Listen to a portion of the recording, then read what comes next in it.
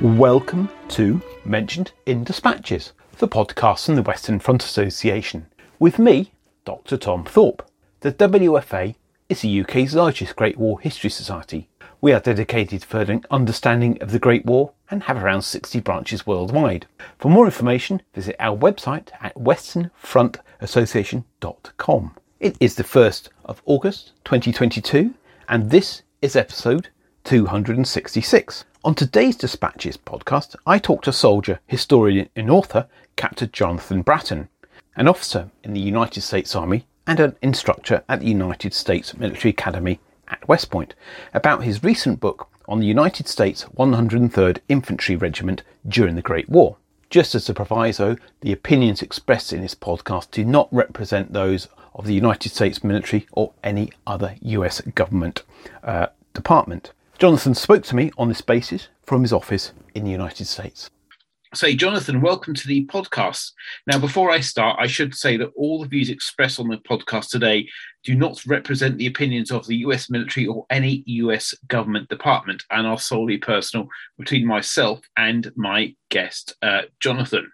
So, Jonathan, before we get underway and look at the 103rd Infantry Regiment, could you start by telling us about yourself and how you became interested in the Great War?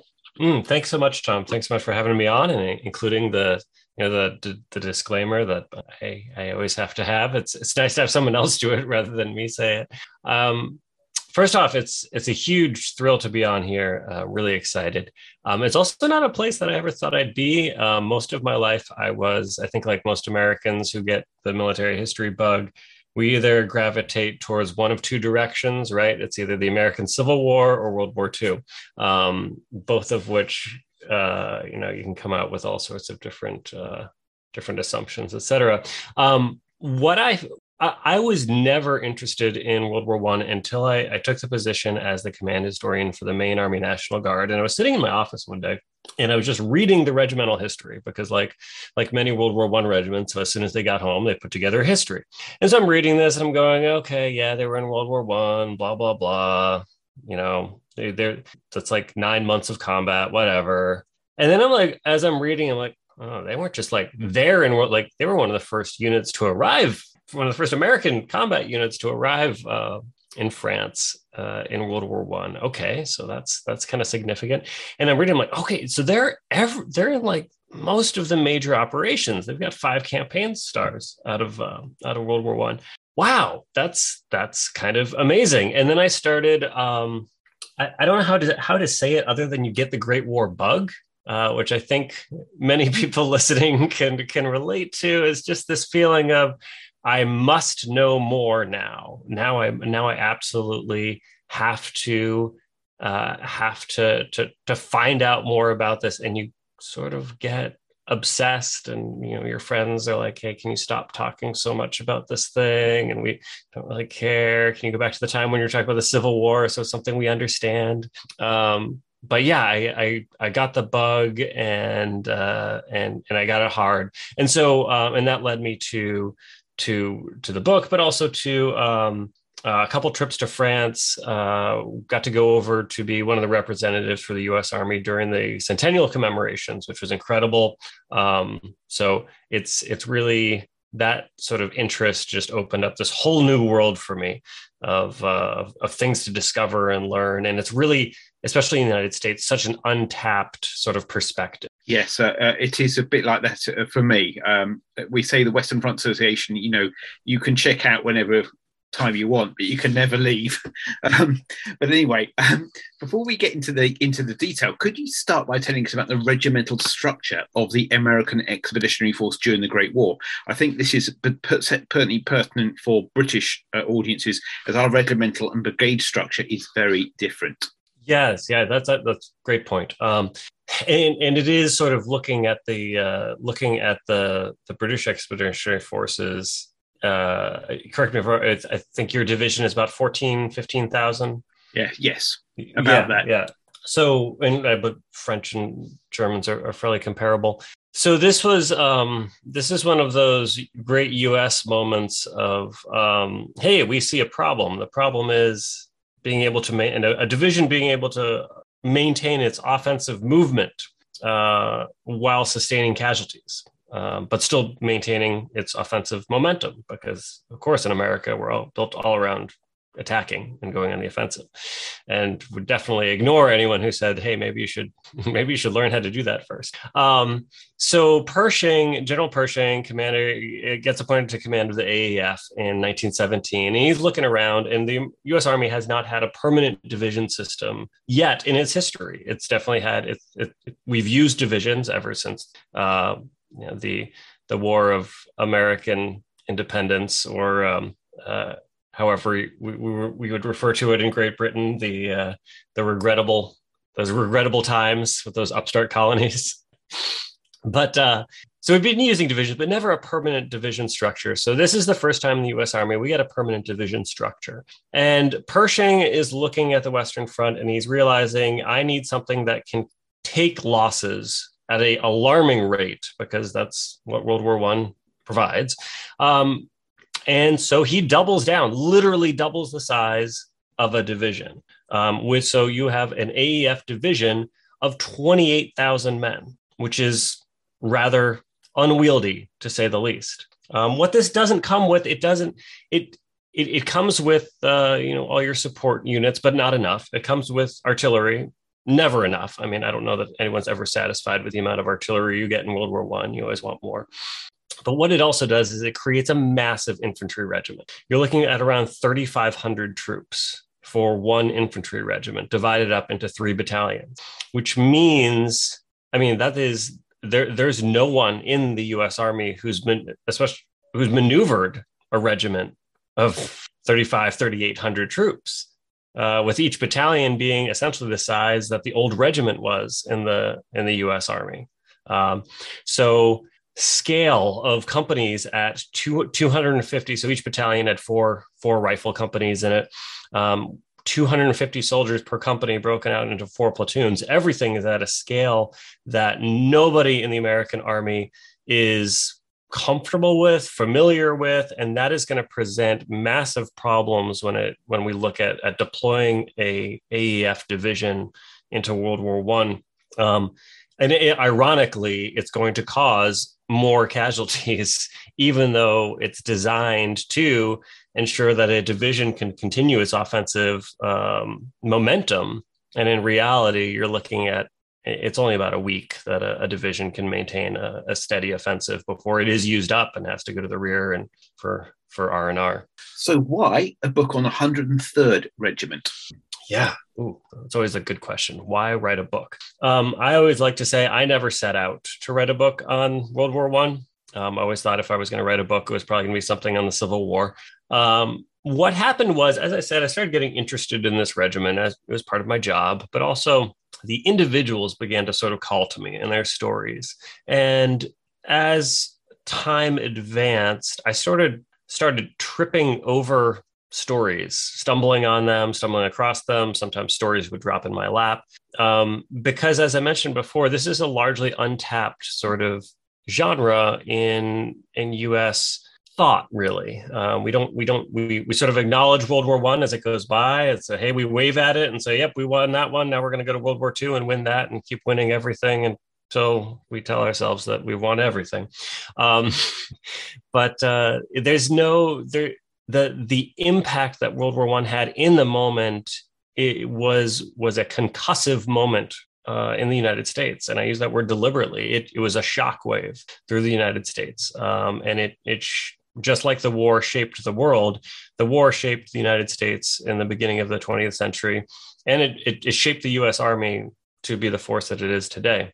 But really, it was the soldiers themselves within the 103rd Infantry Regiment that sort of called to me, literally finding diaries, journals, letters. I started finding company commanders' combat logs for their companies and getting the day-by-day descriptions of what was happening.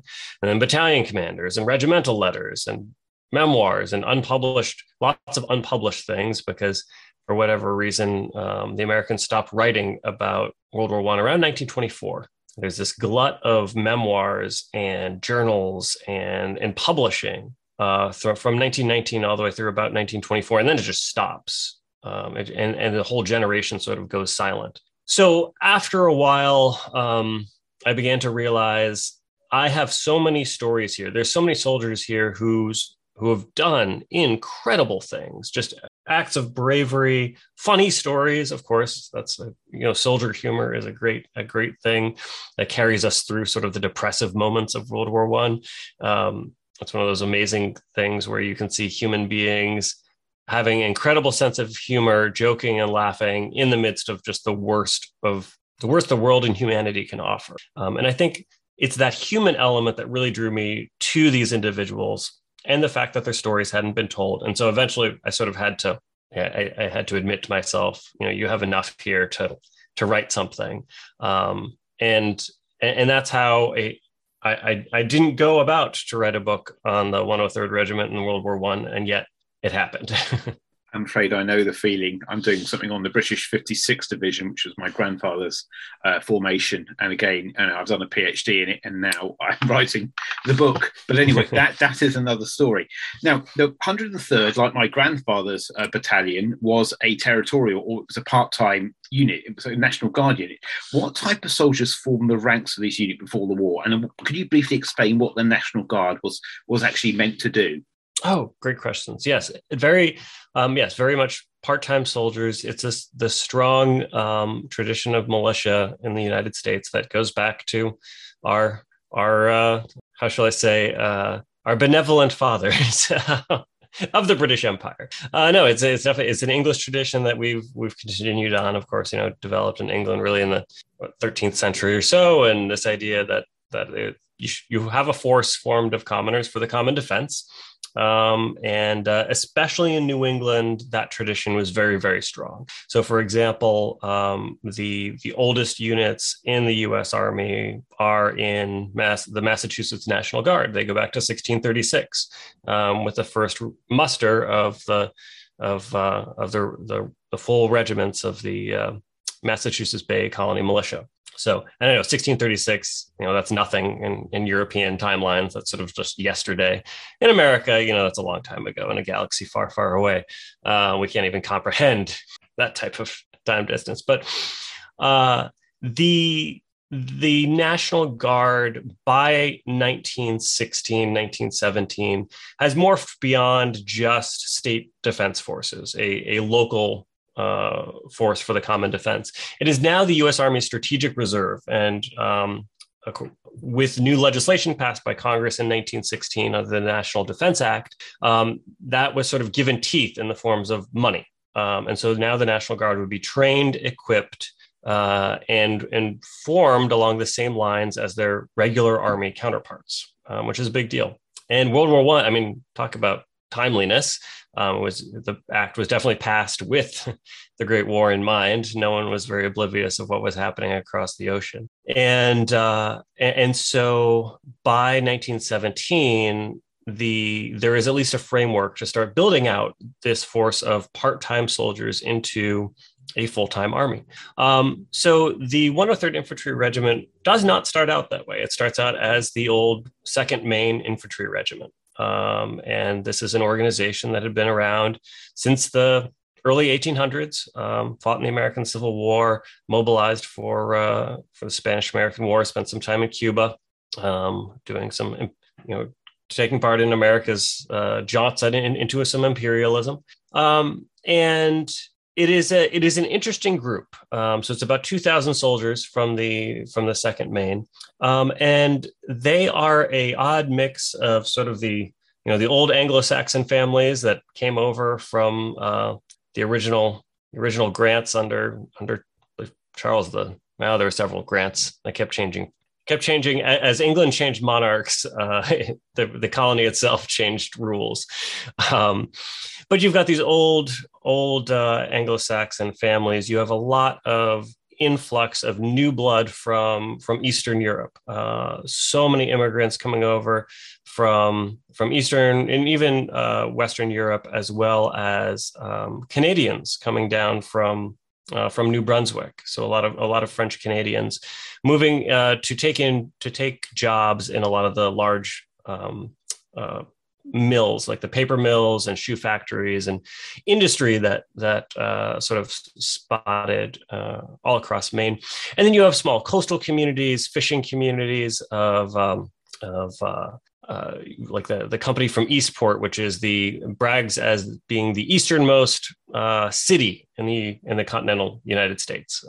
Everyone always has to have a point of pride. You also have you have a lot of foreign-born soldiers from Italy, from even some from Turkey, from Russia. Some from Greece. There's a couple Germans in there, German natives from Mecklenburg who are going to have to make a very difficult decision. They're going to go and fight against their families. They're drawn from all different occupations and social classes. You have the lawyers and you have the laborers. You have clerks. You have mill workers. It's a really democratic organization. You have Native Americans serving from the Native American communities in Maine, with the exception of African Americans. It is an incredibly diverse organization that really reflects the demographics of New England at the time, which is this really vibrant community that's filled with this influx of immigrants and this sort of shifting peoples. And so it is.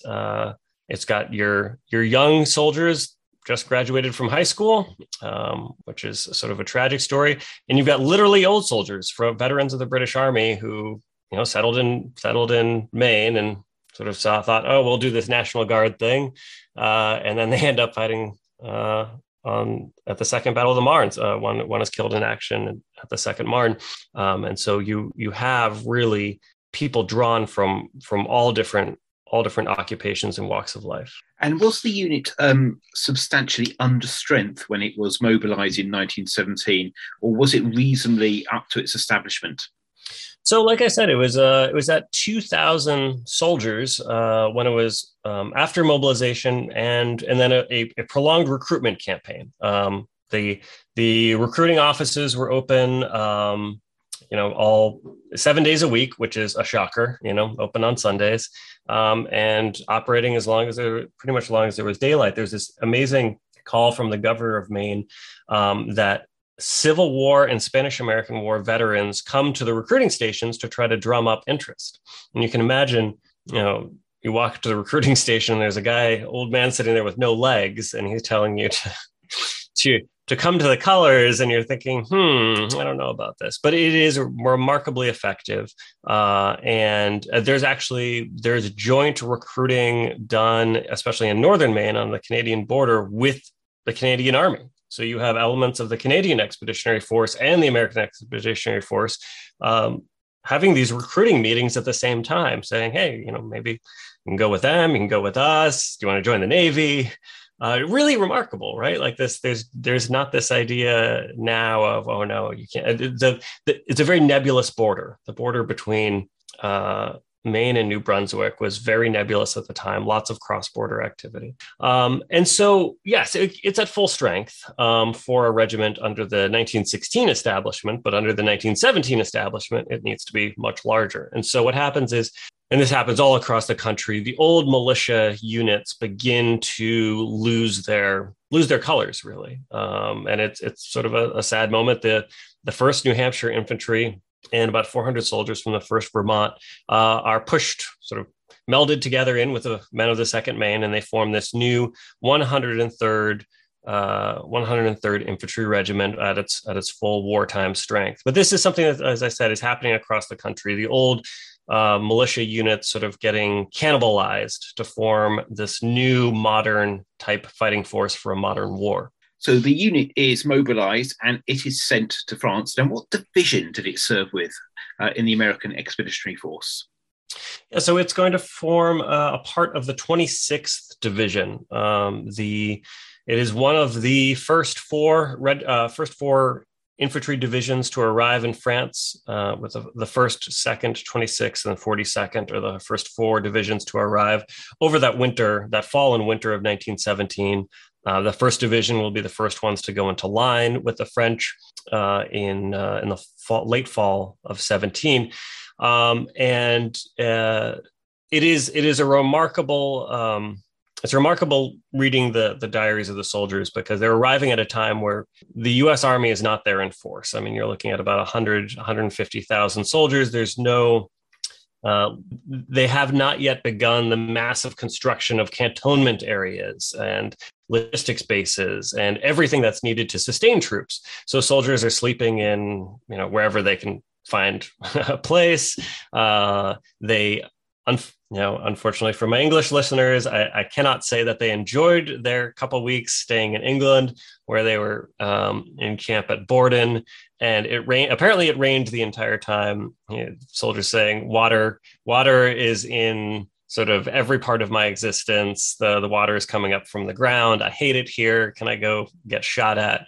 But a couple officers get to go to London and do things like that. But suffice to say, they're very, very excited to cross the Channel, even in cattle boats, to get to Le Havre. And they do talk about, though, interacting with British or Commonwealth soldiers, really, because it's it is a true world war for the British Empire, and learning sort of the stories that these soldiers are carrying with them, and getting their first idea of what does the Western Front look like from these veterans of the Commonwealth, and so by the fall, they are settled into their first sort of cantonment area in France, and beginning to try to figure out what comes next, because they haven't really had a good time to train as a full division, and they're never really going to get that training time because the Germans get a little bit feisty at the beginning of 1918 and decide to launch a few offensives. Which leads me on to my next question: is what was their operational history in France from 1917 to 1918? What sort of actions were the 103rd involved in? I think you've indicated a couple already. Yeah, they so the 26th goes into its first front in February of 1918, when the Entente, Foch is looking around and trying to figure out how to balance his troops with sort of what everyone on the Entente knows is coming, which is the Germans are probably going to attack us because we're on the defensive, waiting for American manpower so we can rebalance this and take the offensive again. And so the 26th goes into its first position on the Chemin des Dames front, which is luckily at that time, a very quiet sector. They're there from February through March. Of course, very shortly thereafter, it is not going to be a quiet sector as the Germans come through there. But that's their first front, and so that's where they learn the basics of how to survive on the Western Front. What does it mean to live in trenches, to conduct resupply at night?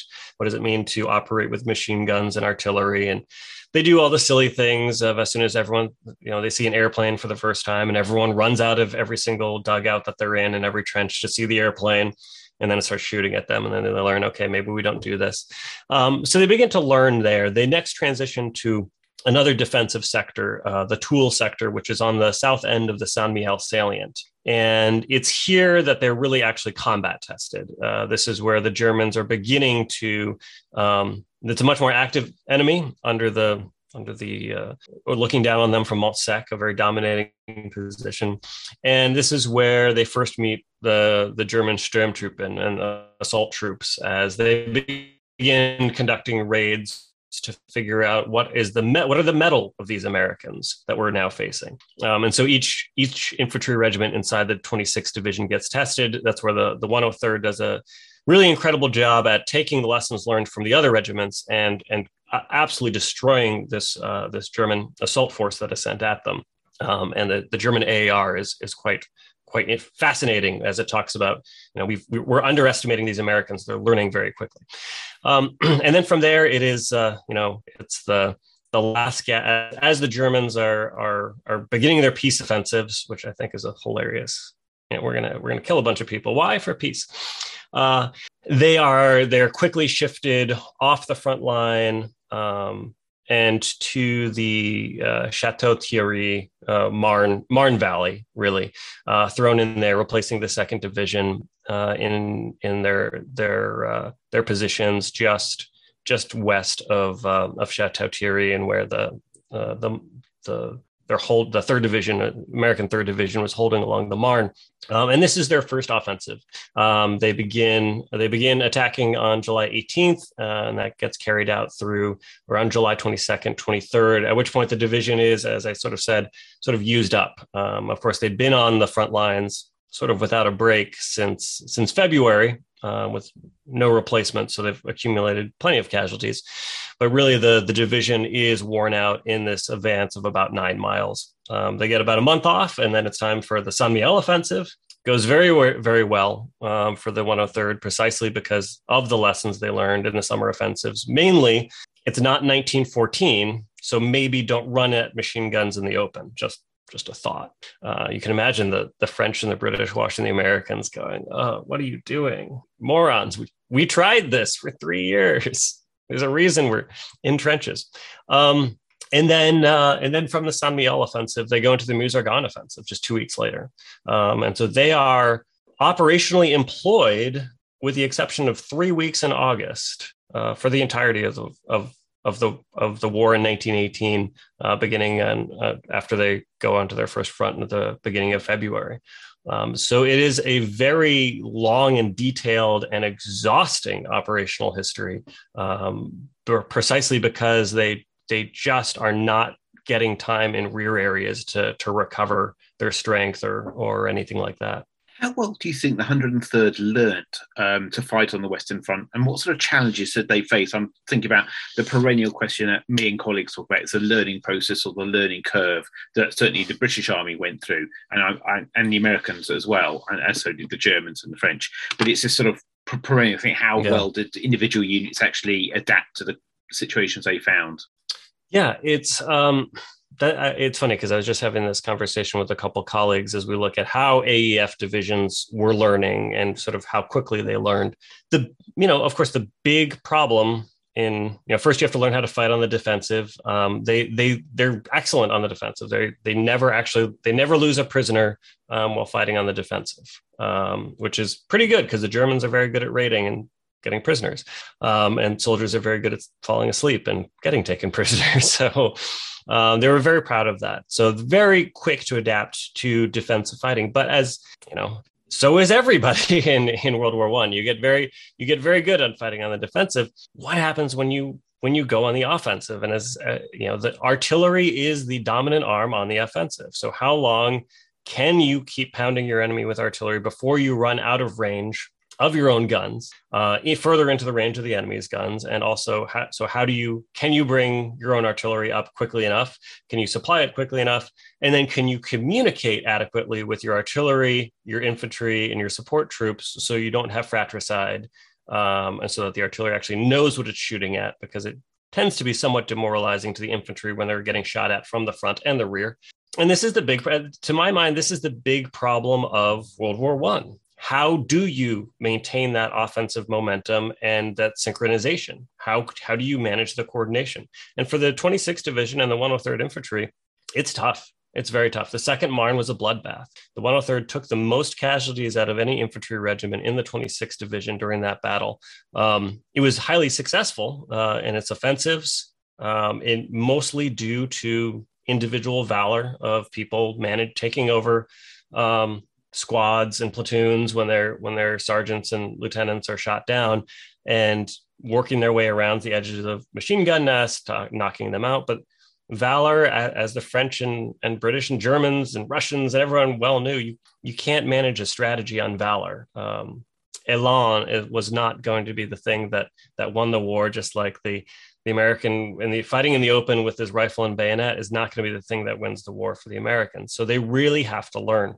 And St. Mihiel is the sort of the proving moment for the 103rd, showing that they're able to work in concert with other troops, and for the 26th Division to manage their artillery, in that they begin pushing their artillery, they begin devoting light artillery to their combat units to accompany them on the advance.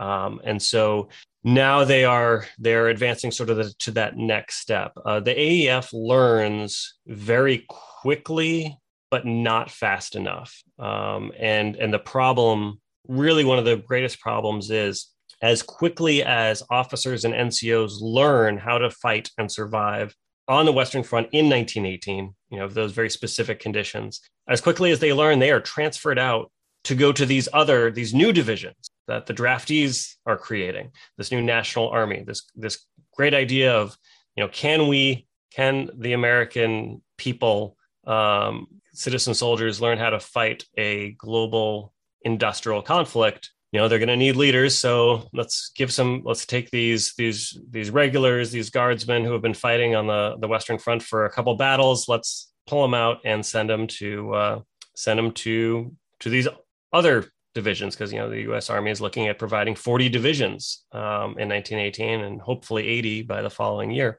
if the war continued. And so this is a massive challenge that every single leader is writing about, of just saying, as soon as we get a good team together that knows what they're doing, people get pulled out and we get sent some brand new lieutenant who has no idea what's happening, and they get killed in the next few days. Sort of that litany of tragedies that happens, I think, in every army across the Western Front. So in some ways, I always like to say they're trying to learn 4 years of lessons in 10 months. Highly difficult.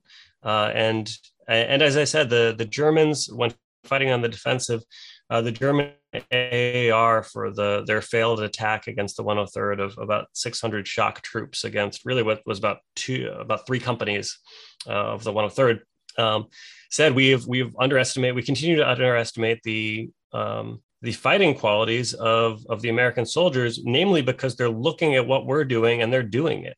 When they notice that we don't shoot at them from our machine gun emplacements when they're on scouting parties, they're doing the same thing. And so now we can't find where their machine gun positions are. They're very cleverly concealed.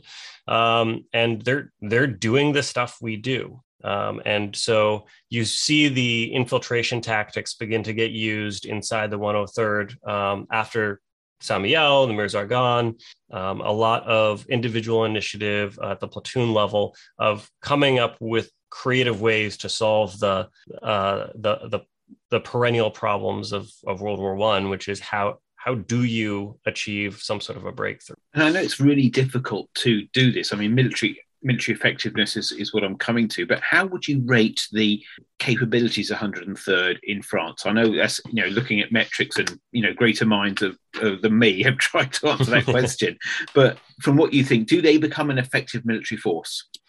That is a tough question. And I have to take my own feelings out of this, because once you read a book about a unit and you start talking about their leaders and their soldiers, you get incredibly attached, and you sort of form this odd relationships across a century for people who definitely never met and would no longer be alive today, even if they hadn't been killed in France. As an effective force, so the Germans rated the 26th Division fairly well. They said it was a competent division. It was the 26th Division had a problem, which was its commander ran afoul of the AEF commander, General Pershing. There was also the problems of regular Army National Guard politics that come into play of professionals versus citizen soldiers. So with that, the 26th Division actually received some of the fewest replacements out of any other AEF division in France. So even though it is so heavily involved, on the front lines longer than anyone really, except for the first division, it receives its only real meaningful replacements in August, and then a small trickle in September, and that's it. And so by the time they're fighting in the Meuse-Argonne, each battalion is around 150 to 200 effectives. That's down from 1,300 that they're supposed to have. Other divisions are getting, and even other guard divisions like the 32nd, the 28th, 27th, they're all getting a lot more replacements. They're actually getting the replacements they need to make up for their combat losses. So what I'm saying is the 26th is following the Second Marne. It is always under strength. So it's really hard to gauge effectiveness when you've got a unit that's essentially at well below 50% strength. That said, it is, I would say it's average. It's about average. It's a great unit on the defense. It is average on the offense. But what you really see, and you see this in the Meuse-Argonne, where they're operating on such small numbers, is you have leaders who started as lieutenants who are now battalion commanders inside the 103rd, who have just taken in all this knowledge. And it's a really interesting moment because they're given their commander that they had through the whole war, the regimental commander, Colonel Frank Hume, is relieved on November 8th, just a few days before the war ends, or before the armistice. And a new guy is put in place, and he just says, attack, don't worry about flanks, don't worry about liaison, just go forward. And you've got these captains who are saying to each other, we've done that. We tried that. That's how we lost a lot of men. And so what you have is literally these battalion commanders ignoring their regimental commanders, sort of paying lip service, but working with each other to ensure that their flanks are covered, that they're linked in together, that they're using indirect fire, that they're using machine guns to be able to suppress enemy objectives, and then move in with small groups of squads and platoons to be able to get into German lines. And that's where they are literally in the last days of the war. So even though they are so attrited, they are still an effective combat unit that is breaking through successive German lines, really just north of Verdun. Like they end the war really about 4 miles north of Verdun. So across this the same area that has been so scarred and fought over in the German offensives and the French counteroffensive. So it is effective, but very, very in pain, so to speak, at the end of the war. Which is a nice segue into my next question about casualties. What were sort of levels of the 103rd, maybe compared to other regiments within the 26th Division? So each of the regiments inside the 26th Division is very badly bled by the end of the war. By the Meuse-Argonne, they're fighting, as I said, just north of Verdun in this really horrible positions. And the Germans, again, they're smart. They've got machine guns in checkerboard formations. They've maximized the number of machine guns inside their division. So they're committed to a war of attrition, just bleeding the Entente down to try to get the best terms they can. One of the regiments of the 26th Division actually pretty much collapses. It's pulled off the front line in the final days and can't actually conduct warfare as an offensive unit anymore. Everyone else, you remember, this is also the time of influenza. There's a whole bunch of people there who are sick. It's not great. And morale is low. Their division commander was relieved. In the 103rd, the regimental commander was relieved. There's a lot of feeling of, well, we're not very much appreciated. But levels of casualties, you have something over 400 who are killed in action through the war with the 103rd. You have around 2,000 that are wounded in action. That is a number that is always in flux because with a lot of and I'm not sure how it worked in the BEF, but in the AEF, if you became a casualty and you had to go far enough behind the divisional aid stations for care, there was no guarantor that you were going back to your outfit. It was, you were going back to whatever unit had needed people. So you can imagine someone who's been in this outfit for a long time. They know everyone in their company because they grew up with them.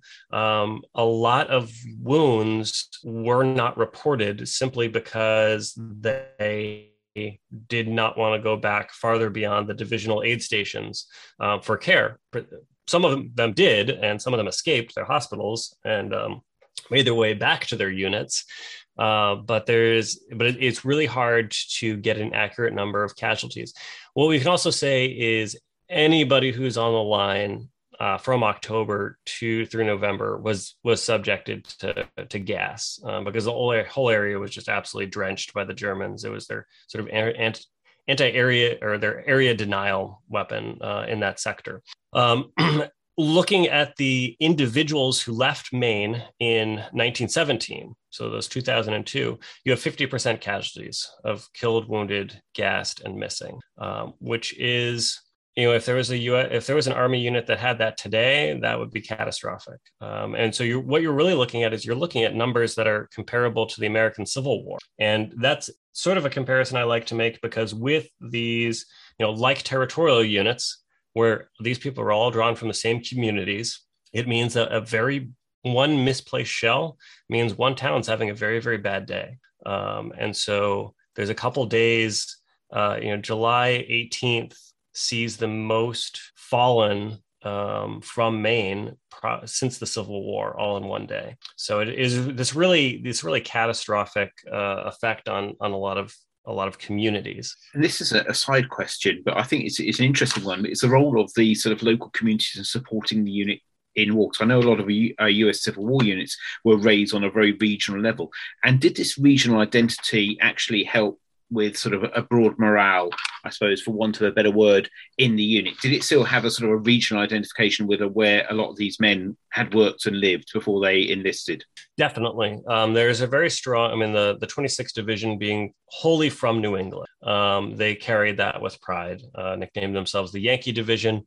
As all troops are wont to do, the soldiers in the AEF begin putting together their own patches, their own ways of identifying themselves that become now the current U.S. Army basically unit identification patches for divisions.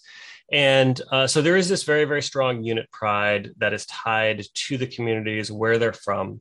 That, of course, is going to get leavened throughout the war as you take casualties and you get new replacements in. And after the Second Battle of the Marne, really, you see individuals acting out of great bravery and heroism for their friends, because, like I said, many of them they were high school classmates together, or nephews or brothers. This heartbreaking moment of these two brothers shaking hands before they go into this attack where one of them is going to get killed.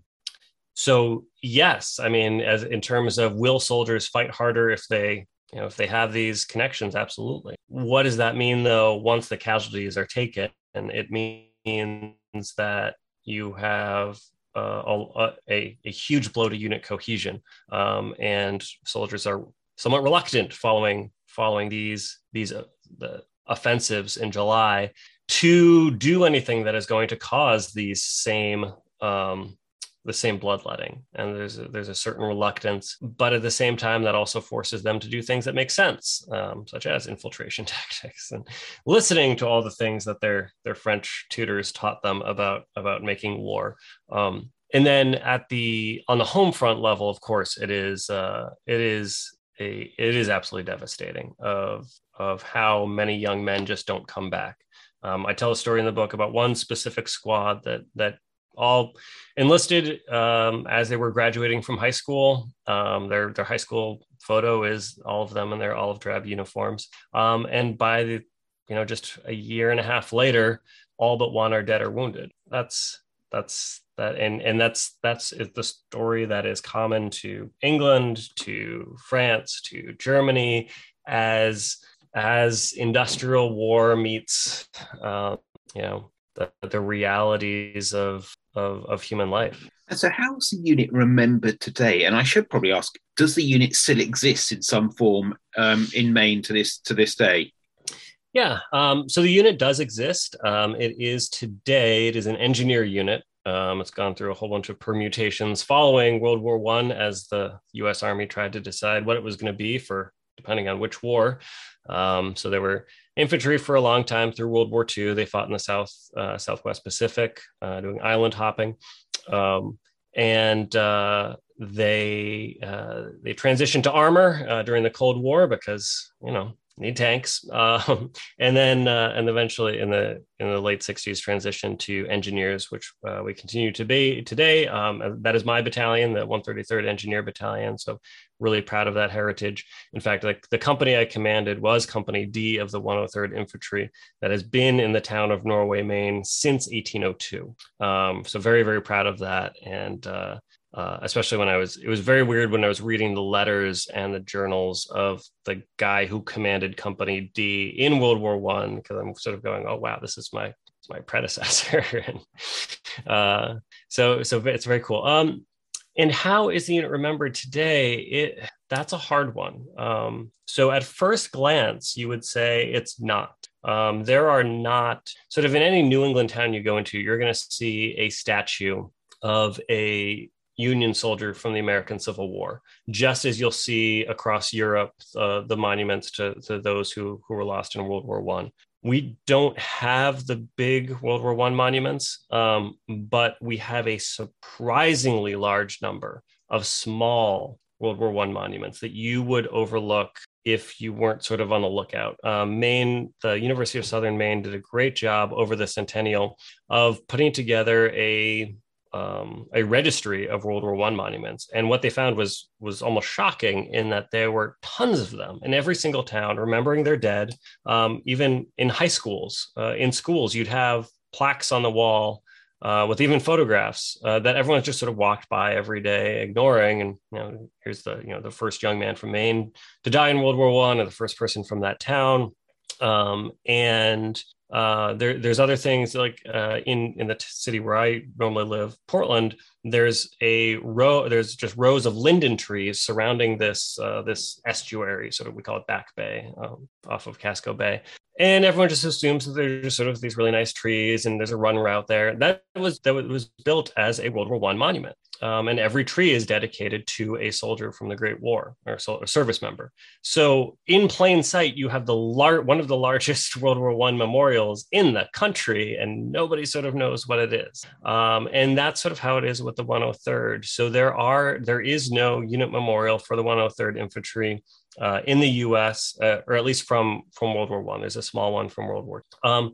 And there's no memorials in France. There was a talk of having a regimental memorial on the Second Marne battlefield. Now, what there is at the Second Marne, outside Bellawood, is the 26th Division Chapel, which is the chapel was destroyed by 26th Division artillery as they were taking the town of Bellows, advancing from Bellawood. And after the conflict, the members of the division decided to rebuild the chapel out of basically subscription funds. So the soldiers raised money and donated to the town. And in gratitude, the town sort of dedicated the church to the 26th Division. So it's very strange where you're walking through, this very small French town, and you walk into this church, and you see hanging from the pillars are the flags from every New England state, and there's a divisional flag, and the names of the division's war dead line the wall. So every single soldier who was killed in the division has their name on the wall, and bits of the church have this New England. What do I say? I don't want to say feel, but I mean, like, the altar was donated and made out of Maine granite type deal. So it is this really small, little, unique piece of American history that most people would just walk right by and not have any idea that it's there. And finally, where can people learn more and get the book? So the good news is that the book is free. I wrote this, and since I wrote this as a part of my official duties as a Army historian, and on the taxpayer's time, it is a free document. So it is published by Army University Press. So you can go to their website and look up To the Last Man, a National Guard regiment in the Great War. If you are the type of person who likes to read digital books, so you can download it for free immediately and have your instant gratification. If you're like me and you like to have a hard copy in which to mark up and dog ear and also put on a shelf so that you can have it on, have it with all the other books on your shelf and slowly challenge the structural integrity of your house to see whether it can maintain just one more book. You go to the bottom of the webpage where it says order a book, and they will send you a copy for free. So as long as they are still in stock. But luckily, I got very lucky in that the book won the Distinguished Writing Award from the Army Historical Foundation. And so I think we will continue to have reprintings of the book. I will warn people, you can get it on Amazon, but if you pay for it, well, you're paying for it, and so it's not free. And also, none of that actually goes to myself or the Army University Press. This is what happens when books are published without copyrights, like all government publications are. And Amazon has a pay for or a fee to print service where you can they can make money off of that. But hey, the story is getting out there, so I can't complain too much. Jonathan, thank you very much for your time. Well, thank you so much for having me. This was a real honor.